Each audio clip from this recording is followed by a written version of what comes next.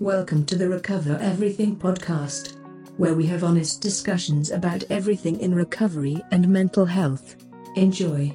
There's 23 million people struggling with addiction. Whatever your answer is, Lift the shame and stigma of addiction. don't choose anything that will jeopardize yourself. Look, you can face this. Even though you think you can't, you can. So find your own recovery story. Own it, embrace it, work through it. Each and every one of us matters. Hello, everyone, and welcome to the Recover Everything podcast. I'm your host, Chris West. On today's show, we have Caitlin Vautrinot. No T, Caitlin. Caitlin. Yep. On today's episode, we have Caitlin Vautrinot. Mm-hmm. It's kind of a mouthful. Is it? A little bit. I think most names are a mouthful. I hate saying my own name. Every time I do the intro, I'm like, I'm your host, Chris West. And there's a little part in the back of my brain that goes, weird. That's weird. I think when we're forced to talk about ourselves, it can be a little weird. Yeah, just even saying, I'm your host. It's like, oh, yeah, I am. Mm-hmm. I guess so. Yeah. Socially awkward. Yeah. Even personally. It's okay. You are the new director of the APG. Mm-hmm. Is organization or after school program? What is? We are the alternative peer group. So it's a group. Mm-hmm. And really we're a drop-in center for teens that have substance abuse disorder that are seeking recovery, that are in recovery. We are not a treatment center. We don't provide any clinical anything here, but we provide different opportunities for any adolescents, which are 14 to 22. And we have various activities here. And really, we're just trying to cultivate an environment that's encourages people, our kids 14 to 22, cultivate an environment where they want to stay sober. I think it's hard enough to stay sober and find different activities to do as an adult, let alone as a teenager. Completely agree. Yeah, so we try to set those activities up for them so they have a one-stop shop, one place to come and kind of get different ideas of what they want to do. So you're a person in long-term recovery. I am. How long? So 4 years. 4 years. 4 years without a drink or a drug or any mood-altering, mind-altering substances. Do you know the catalyst of what made you want to change? What clicked? Did you try before? So relapse is a big part of my story. Okay. My first exposure to recovery was in December of 2005. And my current sobriety date is July 15th of 2015. Mm-hmm. So I had a long road of in and out of recovery before I think it was just the perfect combination of desperation. And I was really, really, really beat up and tired. And I couldn't find anybody to co-sign my stuff anymore. I have this... life or cars? I mean, co-sign life, co-sign the manipulation and That's what I thought you meant. Yeah. Yeah. I understand. Yeah. So, and then, I have this... I actually got it from a friend of mine in recovery, but he says it beautifully. We couldn't pull a rabbit out of a hat anymore.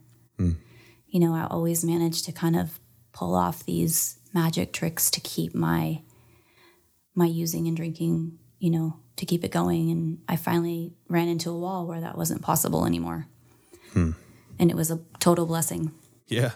And it was just the stars aligned, my mom was willing to, sign one more check for one more treatment center. And I pulled up to the door of We Care, which is right across the street from where we're at now. And it's not your, traditional treatment center. There are no counselors with, big letters after their name, APGH, TCH, these massive credentials. LMFT. Yeah, and I think... You think, okay, this person has enough schooling and they've got the secret, and when in fact this particular place is very old school and it's the power of one person in recovery talking to another person in recovery and through experience and experience alone. And so very peer related. Mm-hmm. Mm-hmm. Very peer related. And before peer recovery support was even a thing, they've been doing this for 50 years. They've been open. Really? Mm-hmm. I have to get somebody from there over here. Yeah, absolutely. And ultimately, that's what saved my life, because I didn't go in there with any idea or expectation that somebody knew the secret in there. I just knew that I just had this moment where I knew that if I didn't go there, I was going to die. I often run into this. It's something I think about all the time. It's like, I do it with music. I do it with literally everything. Even when I drive my car, like I'll pass under a bridge and make a wish, or like always looking for that secret that you're talking about. Mm-hmm. I'm just curious on, it's something I'm working on too, is like just letting life be life. Like there is no shortcut secret. There's no simple equation that's going to fix or make anything any more comfortable other than your own personal like relaxation. I think the idea, and you hear this all the time, almost to where it seems trite, but it's learning to love the moment. It's learning to like be here right now. Like here we are in this, in the studio, talking to each other, sharing our experiences. Like this is what it's all about. This is the secret to life. And so it's hard to grasp though. It's hard not to think about like 10 minutes from now or whether or not this is going to be a good podcast. I think, and I'm like, so I've labeled myself a feel-good junkie now, I always have been. I believe I always will be. So I'm always looking for, like, I want to feel good at any cost, which means I don't necessarily like feeling bad. Mm-hmm. But in order to appreciate the feeling good, you have to feel bad, So it's life. You have to, and you can't enjoy the sweet unless you've had some sour. Right. But it's also changing perspective too. Like, even as far as to say, like, it's not really good or bad. It's just what I happen to be experiencing. And it's the experience that's going to get me to the next one. Getting back to you, so you went into this final, hopefully final treatment with no expectations, no, yeah. I'm going to find the secret to being okay. Yeah, and I think another factor of that was I went in there thinking, like, I've already been here before. This isn't going to work for me this time. Okay, so there not only was there no expectations for good, there was some expectations for bad. Right, like I think I was... Or at least waste of time. I think I was completely apathetic. Mm-hmm. Like I didn't care one way or another. Like I just didn't want to be doing what I had been doing for the previous 2 years. And when I say 2 years, that's only because for whatever reason before that 2 years, I had something that stopped me, whether it was another treatment center or, CPS cases or... Again, you keep mentioning things that I think about on a regular basis.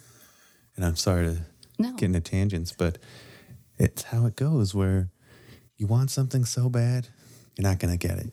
You think too positively or too negatively, it's right there in that sweet spot where it's like, I care, but I could take it or leave it, where you tend to get what you want, in my opinion.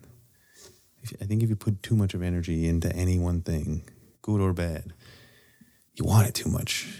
Things go bad. You have expectations. Mm-hmm. And expectations are rarely met. Yeah, so another, they say expectations are resentments under construction. Yeah. Right? So but I think, again, it's when I take control of the situation, when I kind of go in there for the experience and not the result, then things just go and they're positive. Yeah. No matter what, to me, You're not forcing it.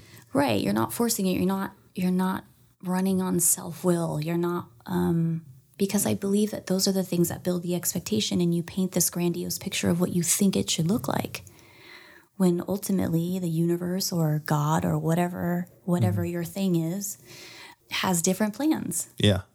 And so you're kind of swimming upstream, so to say. I have a problem with expectations. Mm-hmm. I constantly am, this is how it should be. Mm-hmm. This is how I want it to be.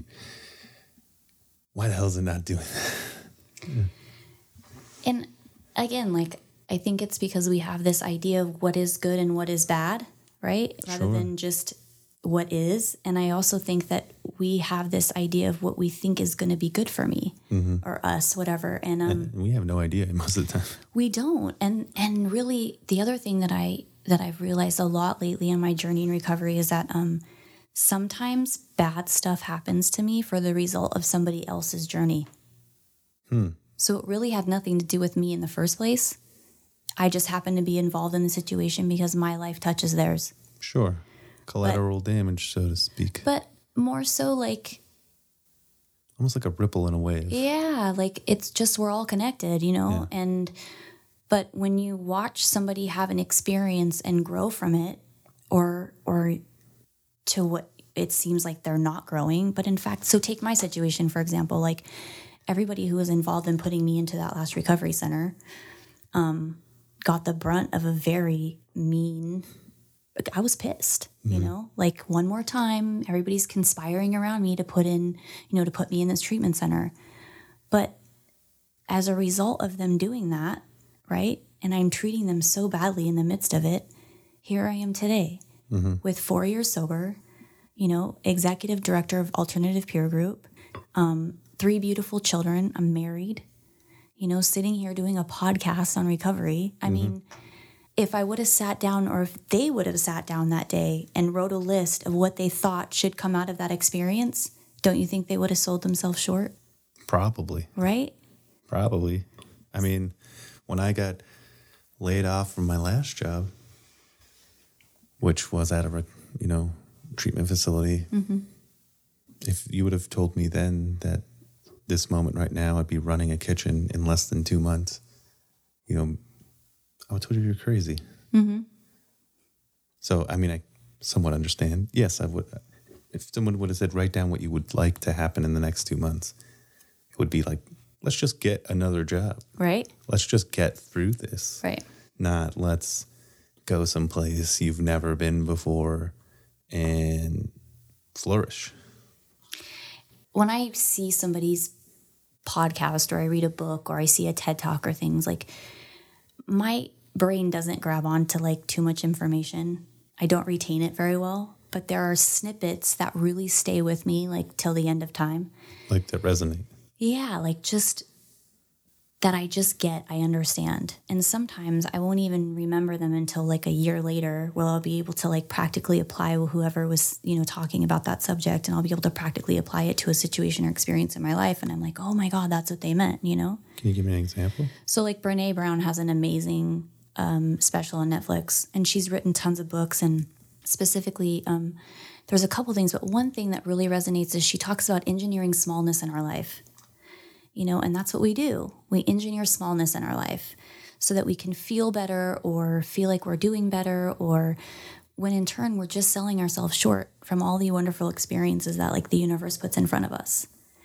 I guess I'm not understanding what constructing smallness means. So like engineering smallness, like so writing that small list that we're talking about, right? Of all you just wanted another job, right? So we it's limiting. Right. Like we engineer ourselves to be limited. Yeah. Like when we're capable of so much more. I understand. But so much fear and so much, can I do it? Am I capable of it? Like, what am I going to look like? What are people going to say if I fail? And because of those things, being so scared to be vulnerable, quote unquote, I guess. And yeah, vulnerability is a wicked thing. Yeah. And that's, Brene Brown is she's a scientific researcher on emotions. Yeah. So like she'll research vulnerability and hope and. There's a male equivalent that I'm very much into. And who's that? People are going to hate me for saying this, but his name is Jordan Peterson. Jordan Peterson. Why I've heard that name before. He does not have a very good reputation, but it's skewed. Okay.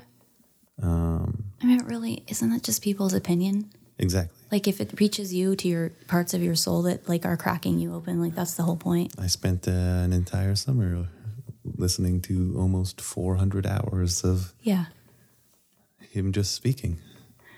And I think like too, like eventually what happens is like you it's like a buffet eventually, right? Like you're grabbing all this information and you're soaking it all up, but like eventually after you get through that initial, experience, you'll take what you want and you'll leave the rest. That's how I feel about religion in general. Or spirituality in general. Me too.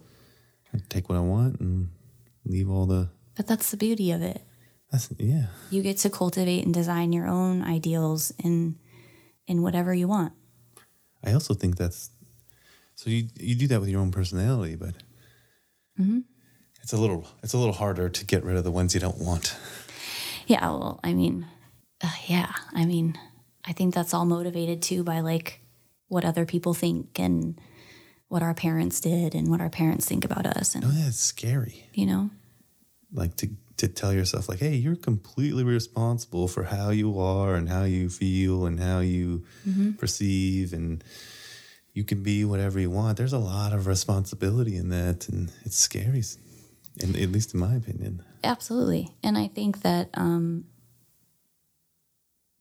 when you really grasp onto that concept, it's exhausting. Hell yeah.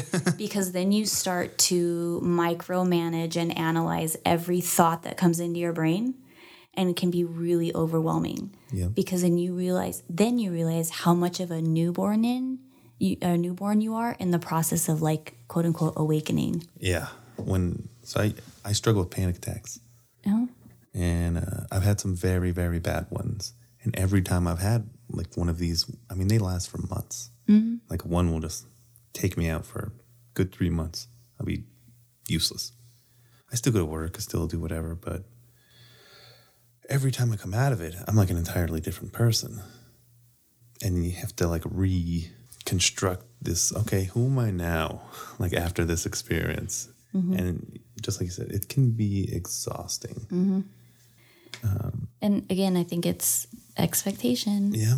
You know what I mean? I have this expectation about how I have to act and who I have to be and what that looks like. And we have outside world responsibilities. Like I have to show up for work. I have to be kind. I have to be courteous. I have to be, act a certain way when I'm in order to get my paycheck. Like there are lots of variables, but what makes me think about that when you say about panic attacks is like, it has such a bad connotation behind it. Like I have panic attacks, right? But like, are they panic attacks or are they just, or are they just a rearrangement of ideals? No, these are like, I'm dying. Like right now, I'm like when I have one, because I've had this conversation with my dad and he's like, are you sure you're just not like excited? Yeah, no, you're like, I know the difference. Because he struggles with the same thing. And it's something we talk about often because he went to go camping for 2 days by himself. Mm-hmm. And he's like, oh, I kind of had like a little bit of panic while I was going out there. And he's like, I stopped and it's like, no, this isn't panic. It's excitement. But any foreign feeling to somebody, and I'm not saying this is everybody, but I feel like any foreign feeling to somebody like me, if I get too happy, it turns into panic, like that. Mm-hmm. If I get too sad, it turns into panic. If I have any extreme amount of not feeling how I normally feel, it'll send me into a spiral. Well, and that's really like biological. It's chemicals in your brain that are being released because your body doesn't know the difference between overwhelming good and overwhelming bad. Sure. So like any flux of emotion like that is just sending you over the edge. Mm-hmm. So meditation. That's what I keep hearing. Meditation. And like even 5 minutes a day will make such a huge difference. It's literally everyone I've ever talked to about this says you have to meditate. Mm-hmm. And it's harder than it's hard to get into, in my opinion. To meditation? Yeah. So do you know what meditation actually is? The art of meditation? I mean, I could, I want to say yes. Like so the practice of shutting down. Right. The incoming and outgoing signal. It's like a reset. It is, in a way. But it's like clearing out the recycle bin on your computer. Kind of. I think that's eventually what happens. I think there's a lot that can happen in meditation. Defragging it. Yeah. I'm not a computer girl, so... somebody else out there got that. But somebody explained it to me this way.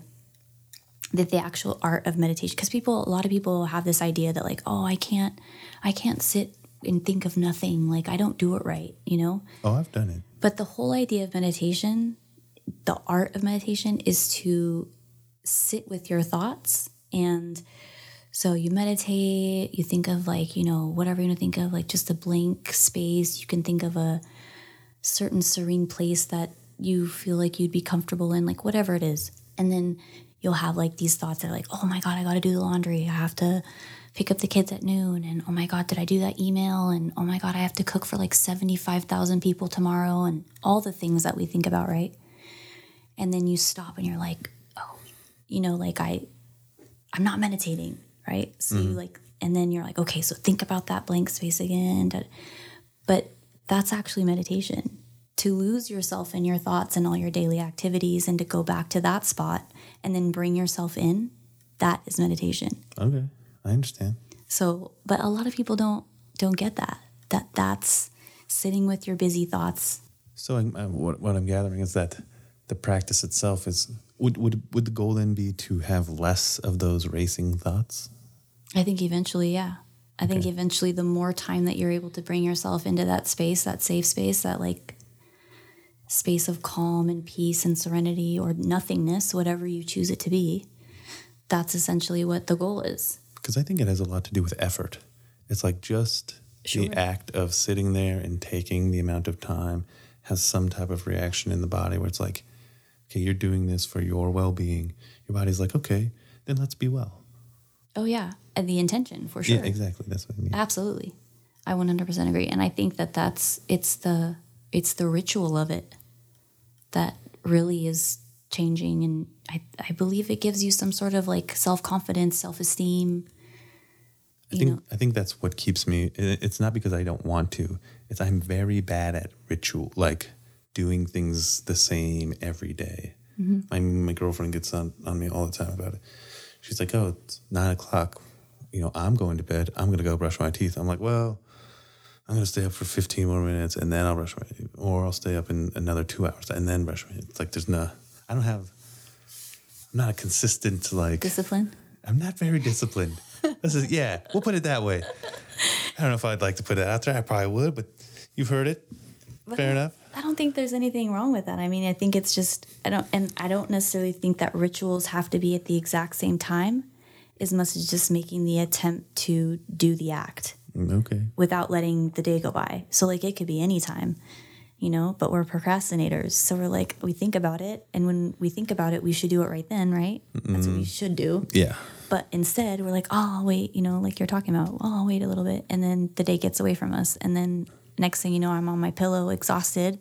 And then you hate yourself. And then I'm like, and then I get myself more, you know, like, so yeah, I mean. I'm like, you suck. Yeah. And then I ridicule myself the whole day. Yeah. And then what happens is that's a process that happens over, it's a cycle, right? And then it's layered. Right. And so then I've gone 2 weeks without meditating.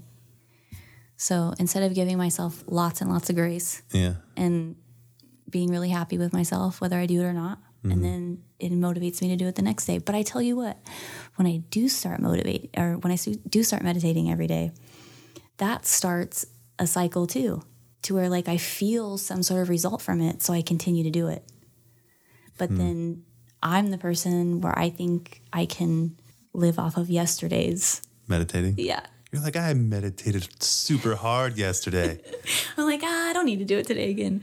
But then, and then thus starts the process of not meditating again. So it just, but yeah. We've strayed away. We have.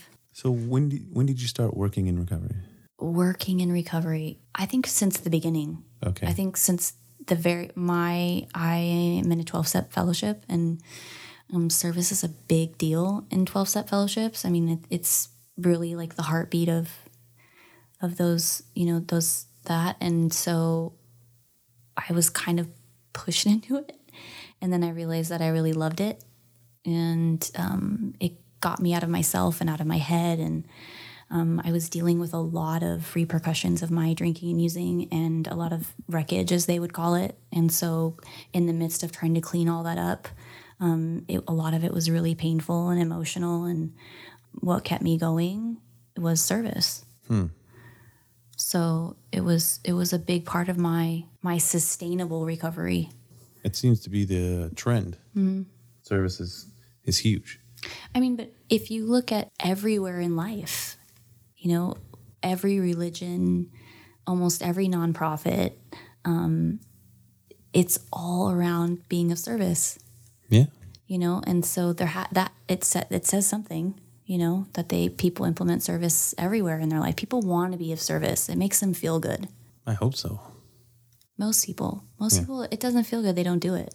Where was the first step into working in? Because you had to get to this director of operations somehow. I see where you're going with this. Okay, so I was at a meeting and I ran into a lady by the name of Emily Sadler, and she has a staffing company that she started in Scottsdale, Arizona, that was really geared towards people in recovery and helping people find second chance work. So she was employing people In the recovery community in Scottsdale, and she came out here on a just a social trip, and we met at a meeting, and she was inspired to start her staffing company here in Las Vegas, and this being a majority of her stuff in Scottsdale is food and beverage related, and Vegas is like the food and beverage capital of the world.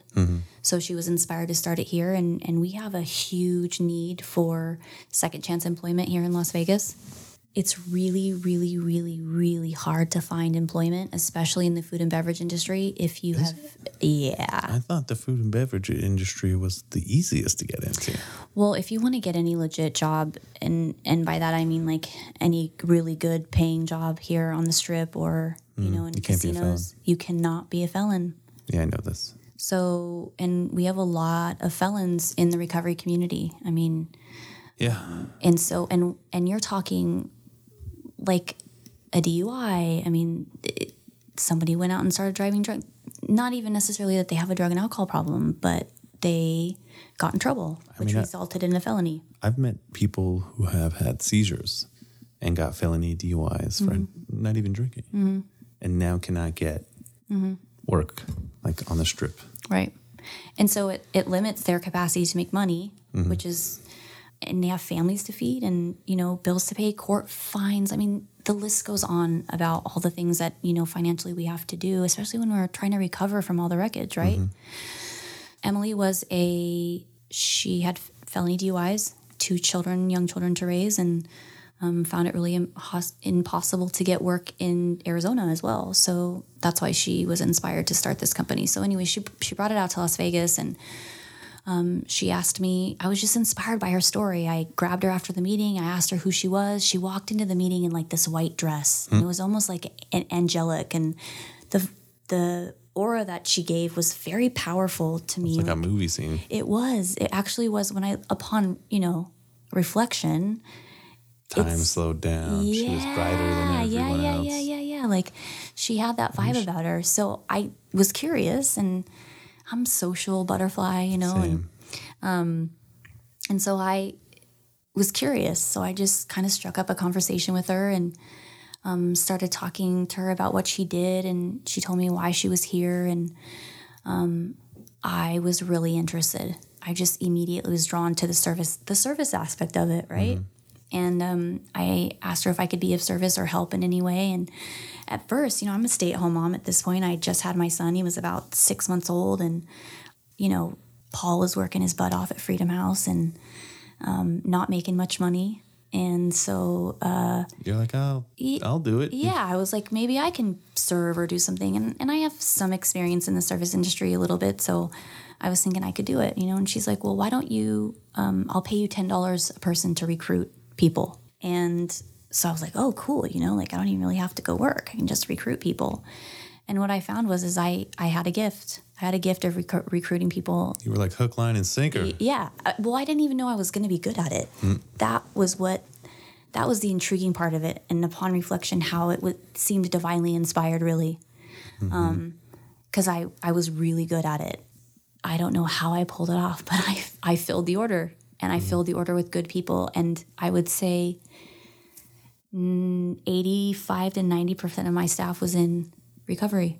Okay. You know, and people, you know, in court and drug court and felons and people coming out of prison I mean, I had a very colorful staff, and these people showed up and worked harder, and Got the job done. I mean, it was unbelievable though. I mean, they worked doubles, they showed up, you know, every stereotype that comes along with second chance was completely destroyed that weekend. Fair enough. So it was a victory. It was really cool. And I saw what I was capable of. I saw what they were capable of.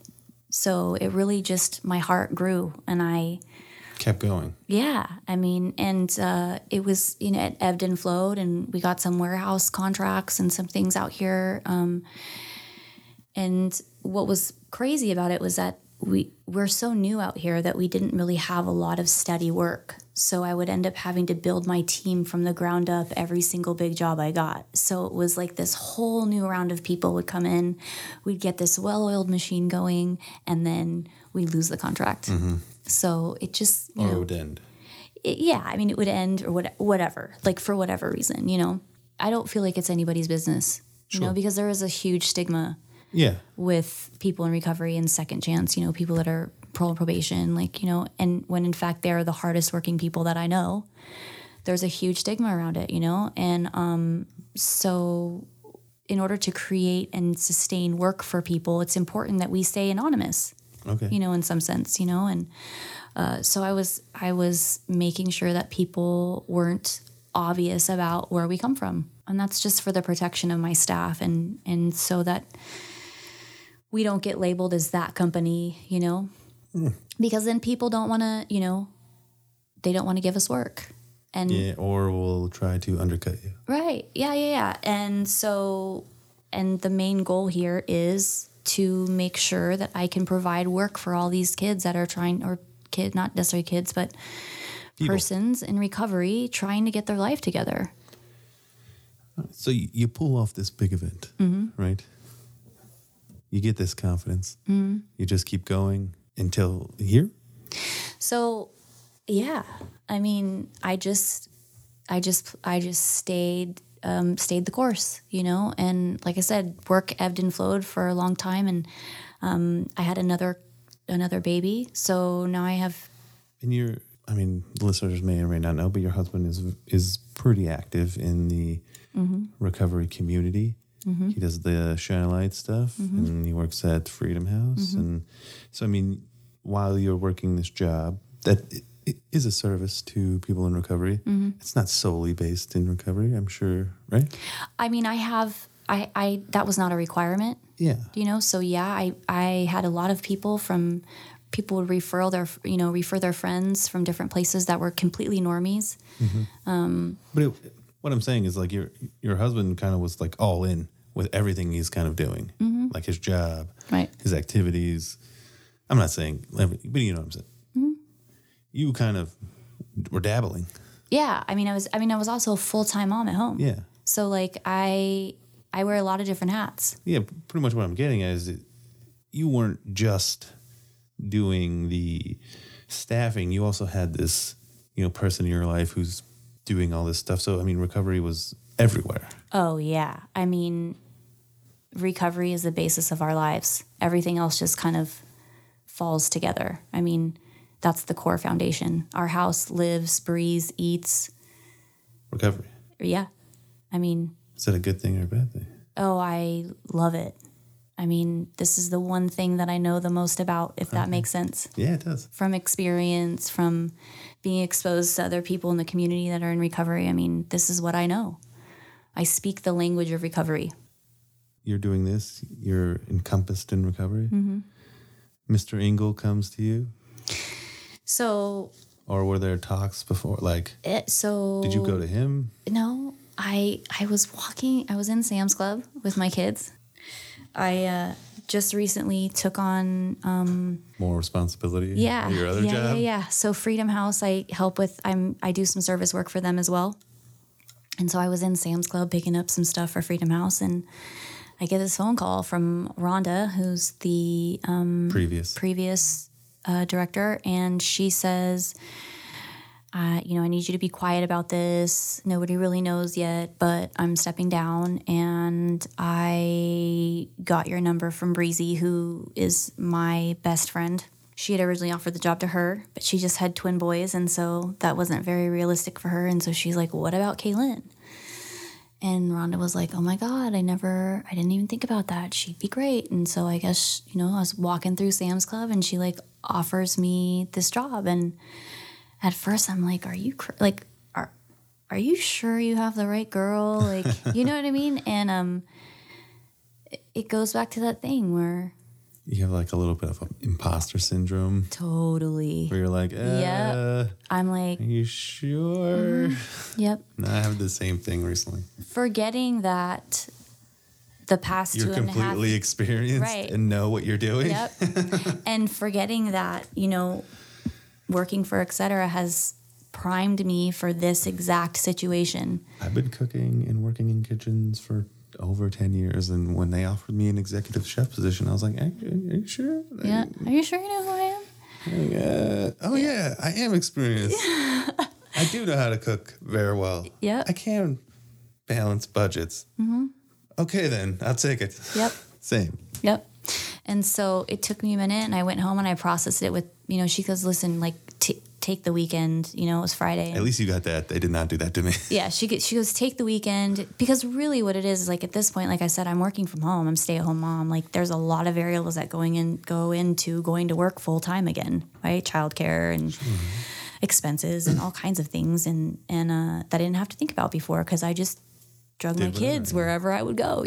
They came to me to my office, etc. They came to me with job, So I had a lot to think about, and plus like the imposter syndrome thing, like, can I do this? And my husband looked at me and he goes, are you serious? Yeah. Like, yes, you can do this. And he got super excited for me. And I was, being a stay-at-home mom is not an easy job.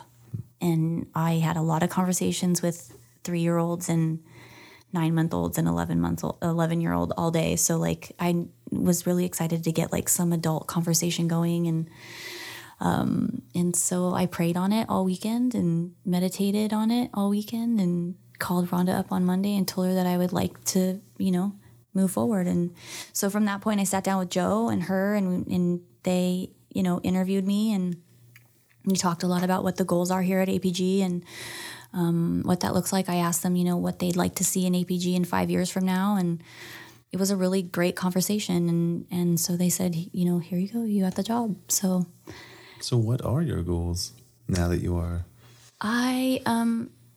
Still formulating? Yeah, but I have one really strong goal, and that is like I really want APG to be synonymous with the word recovery when it comes to adolescents. Like whenever you have, a brother, sister's, cousin's, aunt's son who reaches out and is like, struggling with, substance abuse or struggling to sustain recovery, I want them to think of APG immediately.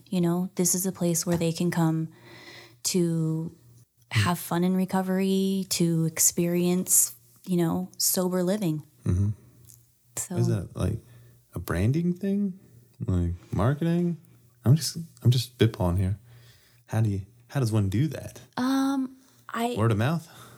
Yes, I think it's making sure that every person in the Las Vegas Valley knows who we are. Okay. So, I mean, and I think that can take a lot of different forms, like, a lot of high school, a lot of the high school involvements and resource fairs, and which they've already been doing. But I think it's just a matter of like, reaching a little bit farther and a little bit more. And just doing it your way. Mm-hmm. Yeah. Or what you think maybe. Yeah. And I also think it's really representing what we want these kids to feel when they're here. So like being fun and inventive and thinking outside the box and enjoying life. And involved. Mm-hmm. Involved in community. I mean, that's what it's all about ultimately, is like it takes a village to raise a child. It takes a village to raise a person in recovery, and so the more community involvement there is, the better. So I want to be all up in everybody's business. That's the plan. Well, good luck. Thank you. I'm really honored to be a part of Alternative Peer Group. And I'd have to say that, if you know anybody, any teenager or person who's, looking for a place to come, we're open from 4 to 7 every day. And we offer a lot of different stuff too. We have a daytime program for adults. We offer grief counseling and craft family services, which is like a family support group for people and, parents, siblings in recovery. And so if you're looking for a place, please come and see us. So we are at 900 East Karen. Our cross streets are like Maryland Parkway and Karen. We're in the New Orleans Square, which is in Commercial Center. Sure. And where can they reach you online? So we are at apglv.org. Yep. .org. And Facebook APGLV. Yep. Facebook APGLV, Instagram. All that good stuff. Yeah, we're on all that stuff. So I'd be curious to see what you do with the Instagram page. Yeah, me too. We're looking forward to that. We have somebody that works specifically with social media, so nice. Yeah, we are going to hit the ground running. Good. So I think we already really have. Yeah. To be fair, they've been doing very good things. Yeah. It's just now handed off to you. Yeah, I mean they have. It's like a baton. They have laid the foundation of an amazing vision, and I'm just here to continue to cultivate. Yeah. That's really what I'm here for. Like was it like a triathlon when they passed the baton? Yep. They ran a great race so far. Oh my God. Now it's your turn. Yeah, we're technically winning, so yeah. I'm just gonna continue. Well, thank you for coming on. Thank you so much for having me. It was a pleasure. Thank you. I know we did some tangents, but I think that is good. That's all right. I mean, authenticity, right? Right? Okay. All right. Thank you for listening.